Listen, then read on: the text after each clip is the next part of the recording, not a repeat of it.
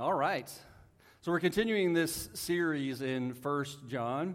And I know Bob was here preaching last Sunday, and so I'm going to finish out chapter 2. It's a little bit of verses, but I think we're going to get through it pretty quick. Verse 18 through 29 is where we're going to be in finishing up First John chapter 2. I really enjoyed this study in First John. I pray that you are as well. So as I was reading this, I began to have this idea that John, he's elderly at this point, 100 years old, somewhere around there. And I get this idea of like my grandpa, right? Anyone had a grandparent that tells stories? Right? It's kind of like that. He'll start in one thought and he'll move on to something else, and then he'll come back to that original thought. And that's what I was thinking of when I was reading this section of First John, of like my grandpa was telling me a story.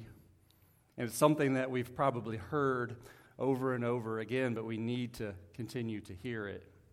And I think the problems of our world probably could be solved if we had more grandparents, right? They just speak truth. They don't care. They're old. They don't care what people say. They just say it as it is, right? Anyone have any grandparents like that? They just, oh, yeah, we have some grandparents like that. I think if we had more of that, it might solve some of the problems that we have in this world. But I see John as that person, that grandparents who has lived it, right? They've lived it, so you really want to hear what they have to say. And usually it's something very simple, something very profound, and something that we've heard before in the past. And I believe what you're going to hear here are those things. J.R.R. Tolkien, speaking of stories, anyone Lord of the Rings? You've seen the new Lord of the Rings out? That's on Amazon Prime. If you haven't yet, if you're a Lord of the Rings, it seems to be pretty good from what I've seen. Now, if there's any bad scenes later, don't blame me. But right now, it seems pretty clean. But it's really good. Cinematics are amazing. But J.R.R. Tolkien, he said, stories or fairy tales are never going to go away. Because there's something within us that desires certain things about fairy tales. One, we're separated from this world that we live in. Two, it's about eternal life or a better life. Three is we get to interact with characters that are not of this world. The other aspect of fairy tales is that we get to experience true love that never leaves. There's a hero that overcomes evil. And because of that, and something inherently within us, that fairy tales will always be a thing. It's this deep desire, something within us. And I believe in this world that we live in that we need to have a different outlook and to look at heavenly things that are beyond this world. I think a lot of times we get drawn into the allure of the world. Bob preached last week about not loving the world.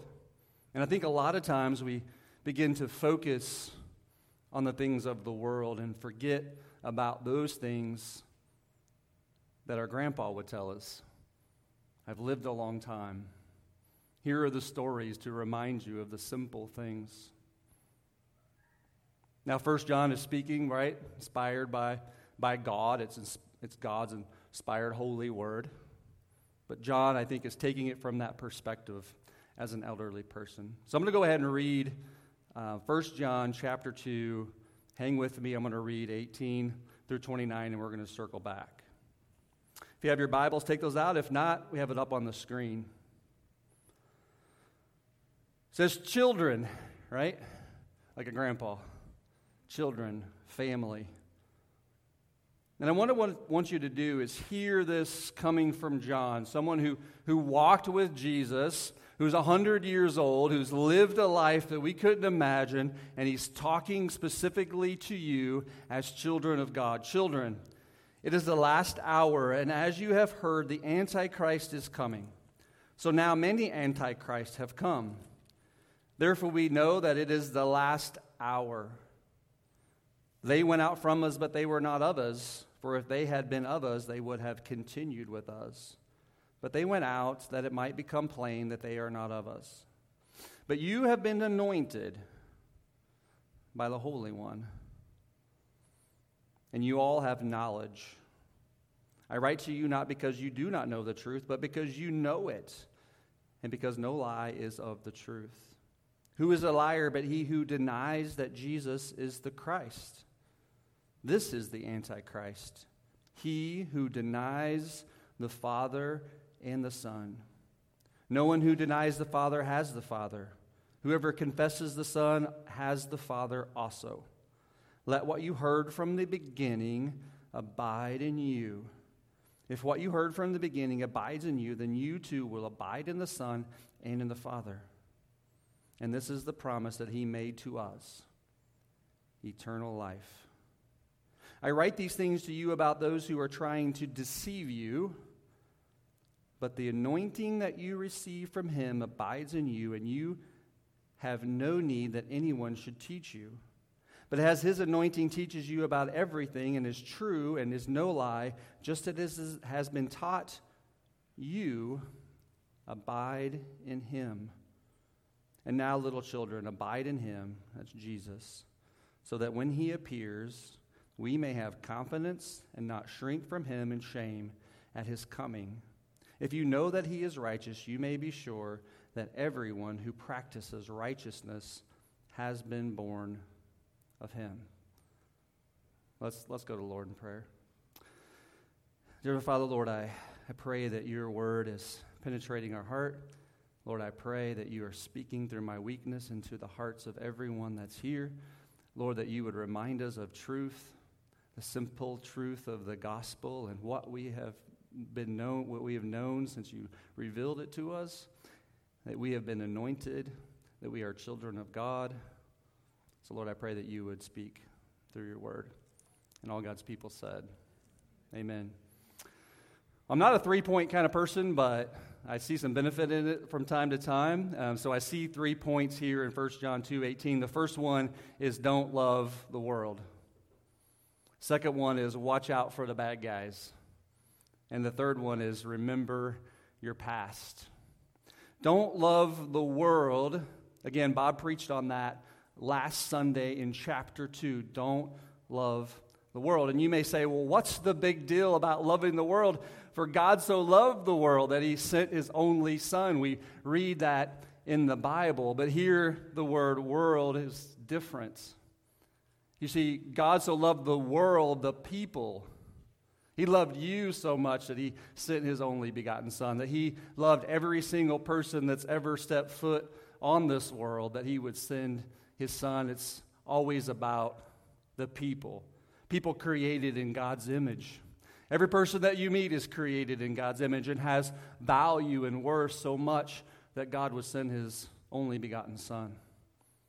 But Jesus says, and the Bible says, don't be consumed by this world. That is the corrupt systems of this world that man has created.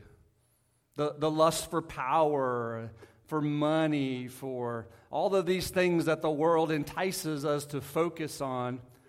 The Bible says, don't be drawn to that. Don't be drawn, in Luke chapter 12, it says, don't be drawn to what you will eat and how you will be clothed. The Bible says that if you seek the kingdom of God first, that God will provide all of those things, to put God and his kingdom first. So number one, don't love the world. Number two, watch out for the bad guys. I'm going to read verse 18 again. Children, it is the last hour, and as you have heard, the Antichrist is coming, so that many Antichrists have come. Therefore, we know that it is the last hour. The last hour means that since Jesus' death, his burial, and his resurrection, it has always been the last hour. It is the last hour then, it was the last hour then, and it is the last hour now. That Jesus can return in any moment, like a thief in the night, the Bible says. To always be watching, always be prepared for the second coming of Jesus. And John lived every day of his life that way, in anticipation of Christ's return. That should be our example, the anticipation of Christ's return. So that is the last hour. The other part of that is the Bible talks about the Antichrist. And you may think, well, it's the first time I've been to church in a long time, and they're already throwing out these weird things about the Antichrist and all of these things. You may have heard about the Antichrist. You may have heard about the man of lawlessness in 2 Thessalonians. You may have heard about the tribulation. Today is probably not the day that we're going to get deep into these types of things, but I do want to lay out, just so you have some basic understandings, and I'll point you to some references within the Bible. Daniel, 1st and 2nd Thessalonians, Revelation, a lot of those things talk about the second coming of Jesus. Now, nobody knows the time or the hour, only the Father knows that. For me personally, I'm a pre-tribulation guy. And what that means is that when the Antichrist, the big A Antichrist, comes into power, I believe that Jesus, as the Bible says, will meet him in the clouds. I believe that the church will be raptured, and we will no longer be on this earth when the big A Antichrist is in power for 7 years. That is my personal belief. Now, there's the pre-trib, the mid-trib, and the post-tribulation about how long the church will be during the reign of the Antichrist. I would encourage you, I could provide you some resources to learn about those things. But that is the big A Antichrist who comes into power throughout the whole world. A time period we don't know. It could be tomorrow or it could be into the near future. But here he's talking about the little a Antichrist in addition to that in the text. And the little a Antichrist for today means that anyone who does not believe in Jesus, or anyone who is against Jesus, or anyone who is opposed to Jesus. That is the Antichrist, the anti-Jesus. Anyone or any system, any company, any organization that denies that Jesus is the Messiah, that Jesus came in the flesh, that Jesus and God the Father are one, anyone who denies that, the Bible says that they are the little a Antichrist today. The Greek for anti means opposite of or instead of. The opposite of or instead of. When we think about the Antichrist or Antichrist today, we usually think opposite of. Very evil, somebody with horns, whatever it may be, right? The opposite of. But it could be instead of. Instead of Christ. And when we think about instead of, it could be someone who is charming, who is a winner, who is a smooth talker, someone with lots of power on earth. Jesus was the most, he put himself below everyone else. He served everyone. He had nowhere to lay his head. So instead of could be charming, rich, winner, smooth talker. Could be the opposite of Jesus. So is the Antichrist a person or a political system? I believe it's both. That the Antichrist would be in charge of a political system. Or a political system or any type of system could be anti-Christ. And most of us here would never dream of following the Antichrist, capital A. But I wonder if we would follow a little a Antichrist today. A system or a person that denies Christ, that decries It says Christ did not exist, that he did not come in the flesh, that him and the Father are not one, that he was not the Messiah. It seems good. A system or a person seems good, but they oppose Christ. They're anti-Christ. So I think we have to keep up our guard. Continuing this theme, watching out for the bad guy. The bad guy, the Antichrist, whether it's a system or someone who denies, they want to deceive us, John is saying later. They want us to be deceived. Anyone here ever had bacon wrapped in chestnuts? Water chestnuts, I should say. I always thought water chestnuts were like a seafood. Like I used to be allergic to seafood, and I outgrew it. And I was like, water chestnuts, that's like seafood, but it's really not. Not sure exactly where they come from. But at one time, Amanda made an appetizer, and she had bacon. She wrapped it in these water chestnuts, put it in the oven, like some brown sugar or something like that. I mean, it's amazing. Anyone want to bring those for life group tonight? Anyone? Any volunteers? It'll change your life, I'm telling you. But I have this idea that those are good for you, right? Is water chestnut basically a vegetable, right? But I have this idea that it's good for you. But I believe that a lot of times a lie is a lie wrapped in truth. And I believe a lot of times this world tries to deceive us. That it's truth, but it's wrapped in a lie. And we believe it to be true. So I believe here that John is telling us to be careful. To remember what you've known from the beginning. Remember from when you were anointed. To recall maybe what someone taught you in Bible study or in Sunday school. Or what that preacher taught you, or what God revealed to you about the gospel. To remember that you have the truth within you so that you won't be, you got to remember that so you won't be deceived. The best lie is always wrapped in truth. Remember that. The Antichrist want to deceive us, so be on the watch. Verse 19. Before I get into that, I want to say, if the Antichrist stuff is confusing, I wish I had more time to teach on that, but I would love to give you some resources to speak into that a little bit more. But just for this reference, just be reminded that Antichrist means opposed to Jesus, a denier of Christ. Verse 19, let's look at that. They went out from us, but they were not of us. For they had been of us, they would have continued with us. But they went out that it might become plain that they all are not of us.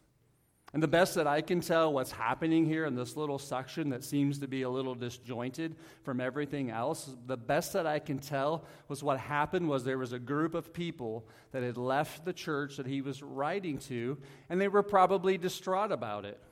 I mean, one of the hardest things to do as a shepherd, Doug could tell you, is when someone leaves, right?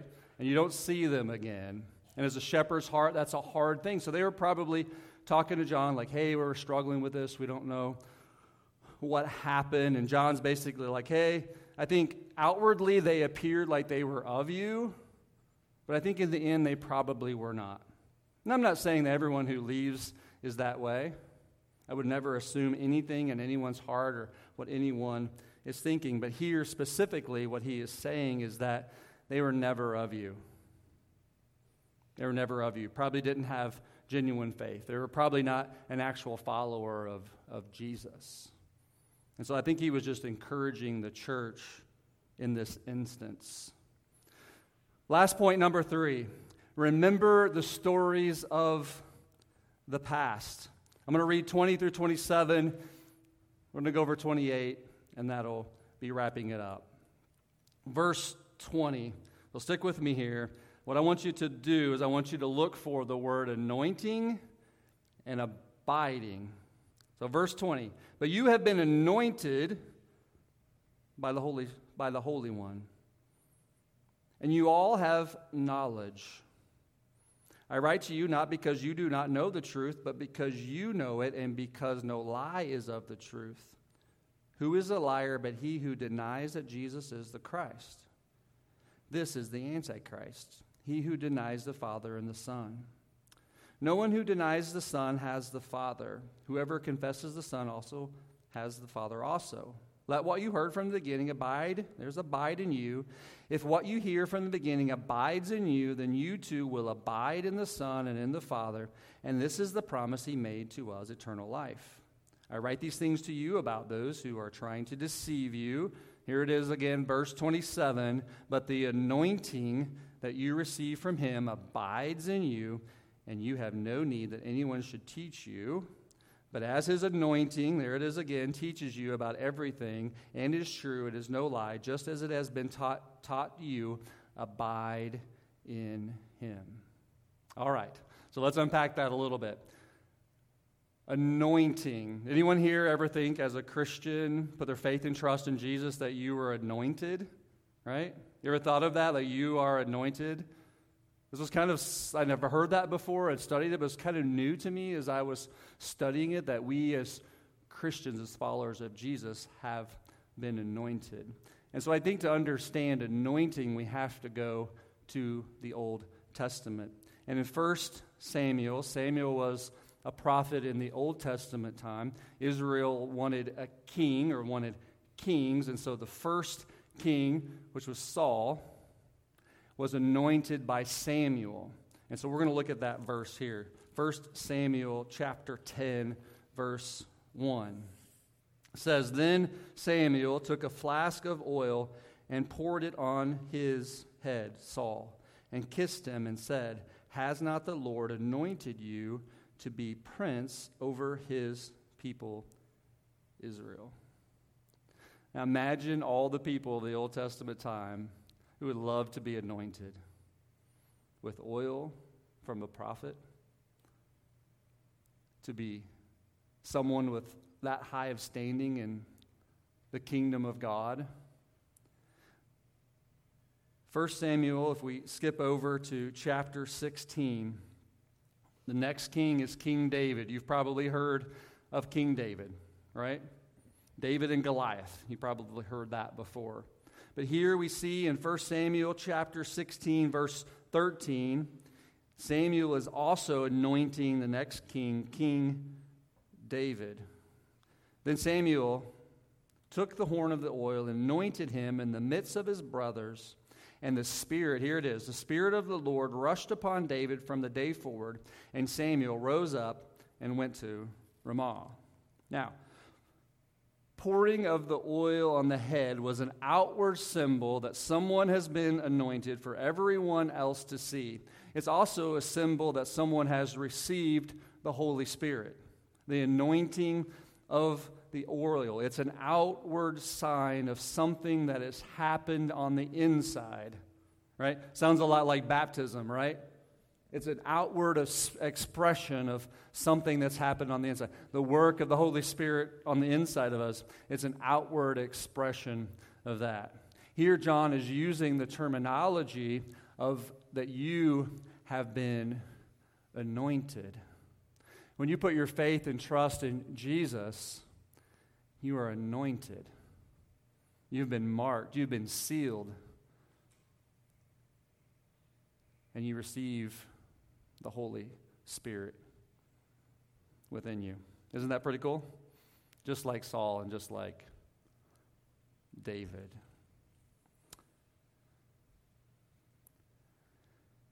Anointing is also a reminder of what we have experienced, that we have been anointed.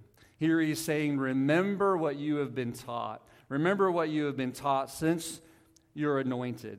That you were anointed by the anointed one, like Jesus was the anointed one. And you were anointed by him. 2 Corinthians 1, I'm going to read that real quick. Verse 21. And it is God who established us with you in Christ and has anointed us, and who has also put his seal on us and given us his Spirit in our hearts as a guarantee. The Anointed One has anointed you. He has sealed you. He has put the Spirit of God within all of us. This is a reminder that John is telling us to be reminded of this. That you know the gospel, that you know the truth of Jesus, not to be deceived by this world. You have no need to be taught anything other than what you have already been taught about Jesus and the gospel. You already know. You've already been taught to abide in that, to live in that, to rest in that, to be connected to that, to be connected to Jesus and the gospel, to live in that, to rest in that. That is all of the abiding. John's saying over and over, abide, rest, live.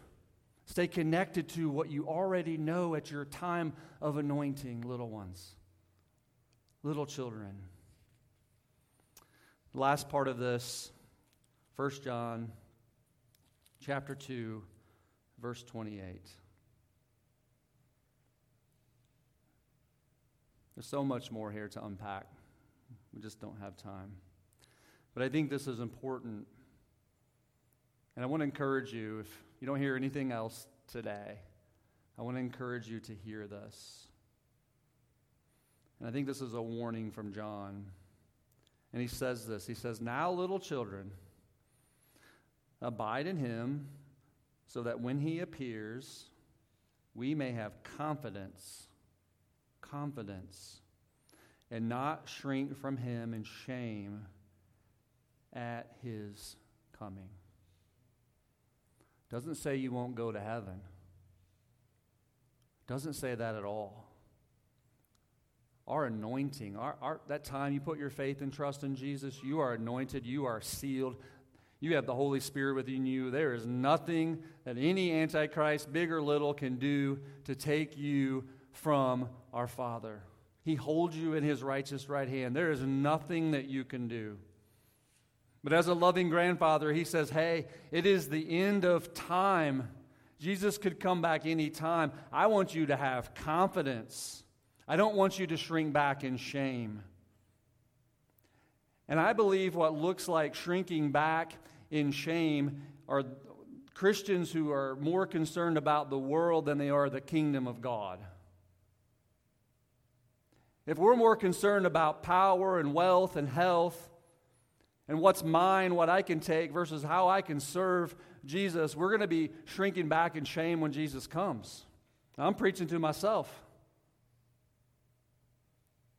I heard Rick Warren, he said, I heard people say that those that are too heavenly minded are no good on earth. He said, I disagree with that. Those that are heavenly minded do a lot of good on earth. And I tend to believe that to be true. I heard Tim Keller say about fairy tales. He said we can miss the very fairy tale right in front of our own face. J.R.R. Tolkien, he said fairy tales will never die because we have this desire in our heart for something outside of this world. That's the promise of Jesus, eternal life. That's what John said. That the promise, the sealing that you have, the anointing that you have, that Jesus' promise, the hope that we have is eternal life. That's in our heart. To have fellowship with those outside of this world, there are angels. We desire for fellowship fully with God and fully with his creation. That we desire for love that never leaves, that never fails. We will experience in heaven God's, He's so loving and so holy, there's no reason for a sun. That His light shines and brightens everything. That God's love will never leave. It will never depart. It is fully trustworthy. That the enemy, the Antichrist, will be overcome by a hero, by Jesus. That He will come and get us. He will create a new world, a new system of government that's not corrupted. There will be no sin. There will be no tears. It's a desire of our hearts that we all have for this fairy tale. And if you are here today and you never heard that story, the simple story that we have all heard, that we all abide, that we all remember the truth of the gospel, the story goes like this. God created the heavens and the earth. He created Adam and Eve, and the enemy deceived them. They had perfect fellowship, perfect relationship. Everything was great. But the enemy deceived them that they could be like God. And their pride got in the way. And they did what God told them not to do, and they ate of the fruit, and sin entered the world.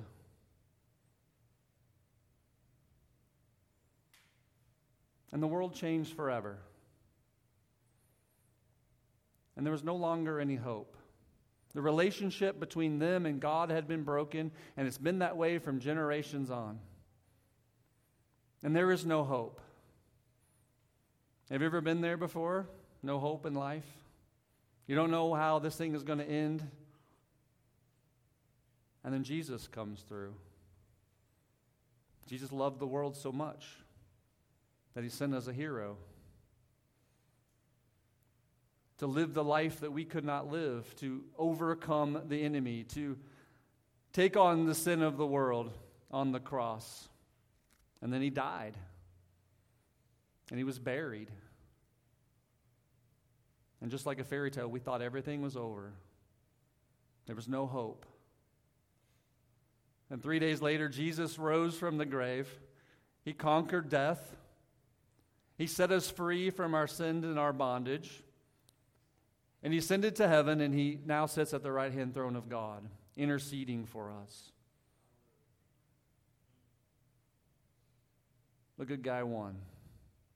The enemy lost. That is the fairy tale.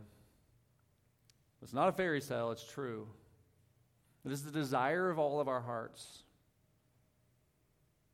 If you've never heard that story before,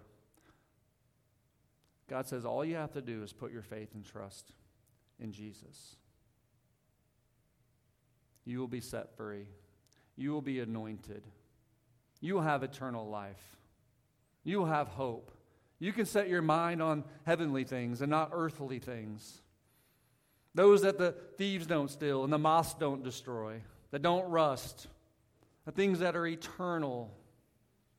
Our hearts long for that. Our hearts long for a relationship with God that's broken. And God is so holy that He can't be around sin. We can't. But Jesus can, and He did. If you've never come to that place in your life, I would love to talk to you about it more. If you have come to that point in your life, I want to encourage you, as John did, to remember you have the truth within you. Abide in it. Remember it. Remind your kids of it daily. That's why we gather here today, to be reminded of the simplicity of the gospel. I have to be reminded of the gospel daily. Doug has to be reminded of the gospel daily. We all need to be reminded of the simple truth of the gospel, because the enemy does want to deceive us. He wants to distract us by this world who is fleeting. It's like a vapor. It's here today. It's gone tomorrow. Christ is coming. Let us be ready. Let's pray. Dear Father, thank you for the truth. Thank you for speaking through John and writing it down so we can hear from you your word, we would be reminded of what we've known from the day of our anointing. That we would be reminded that we have the Holy Spirit within us. That we knew truth then, and we continue to know truth, and it has set us free. Lord, thank you for fulfilling this need and desire and hope of a fairy tale within our hearts.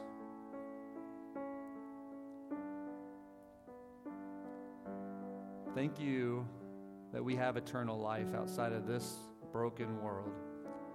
Thank you, Jesus, for loving us so much, loving your Heavenly Father so much that you would step out of heaven into this world, that you would rescue the people that you love, rescue a people who had no hope, who had no way. We needed a hero. Thank you, God, for loving us in a way that never leaves and never forsakes us.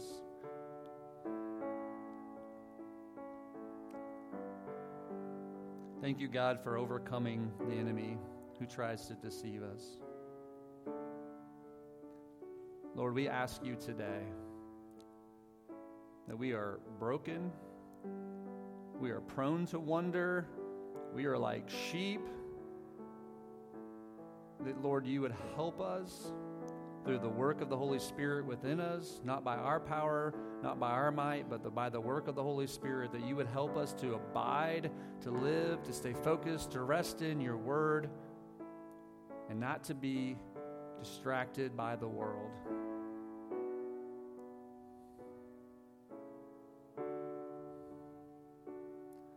Because we have a King who is higher than this world. Help us to set our eyes on you, God. We can't do it without you.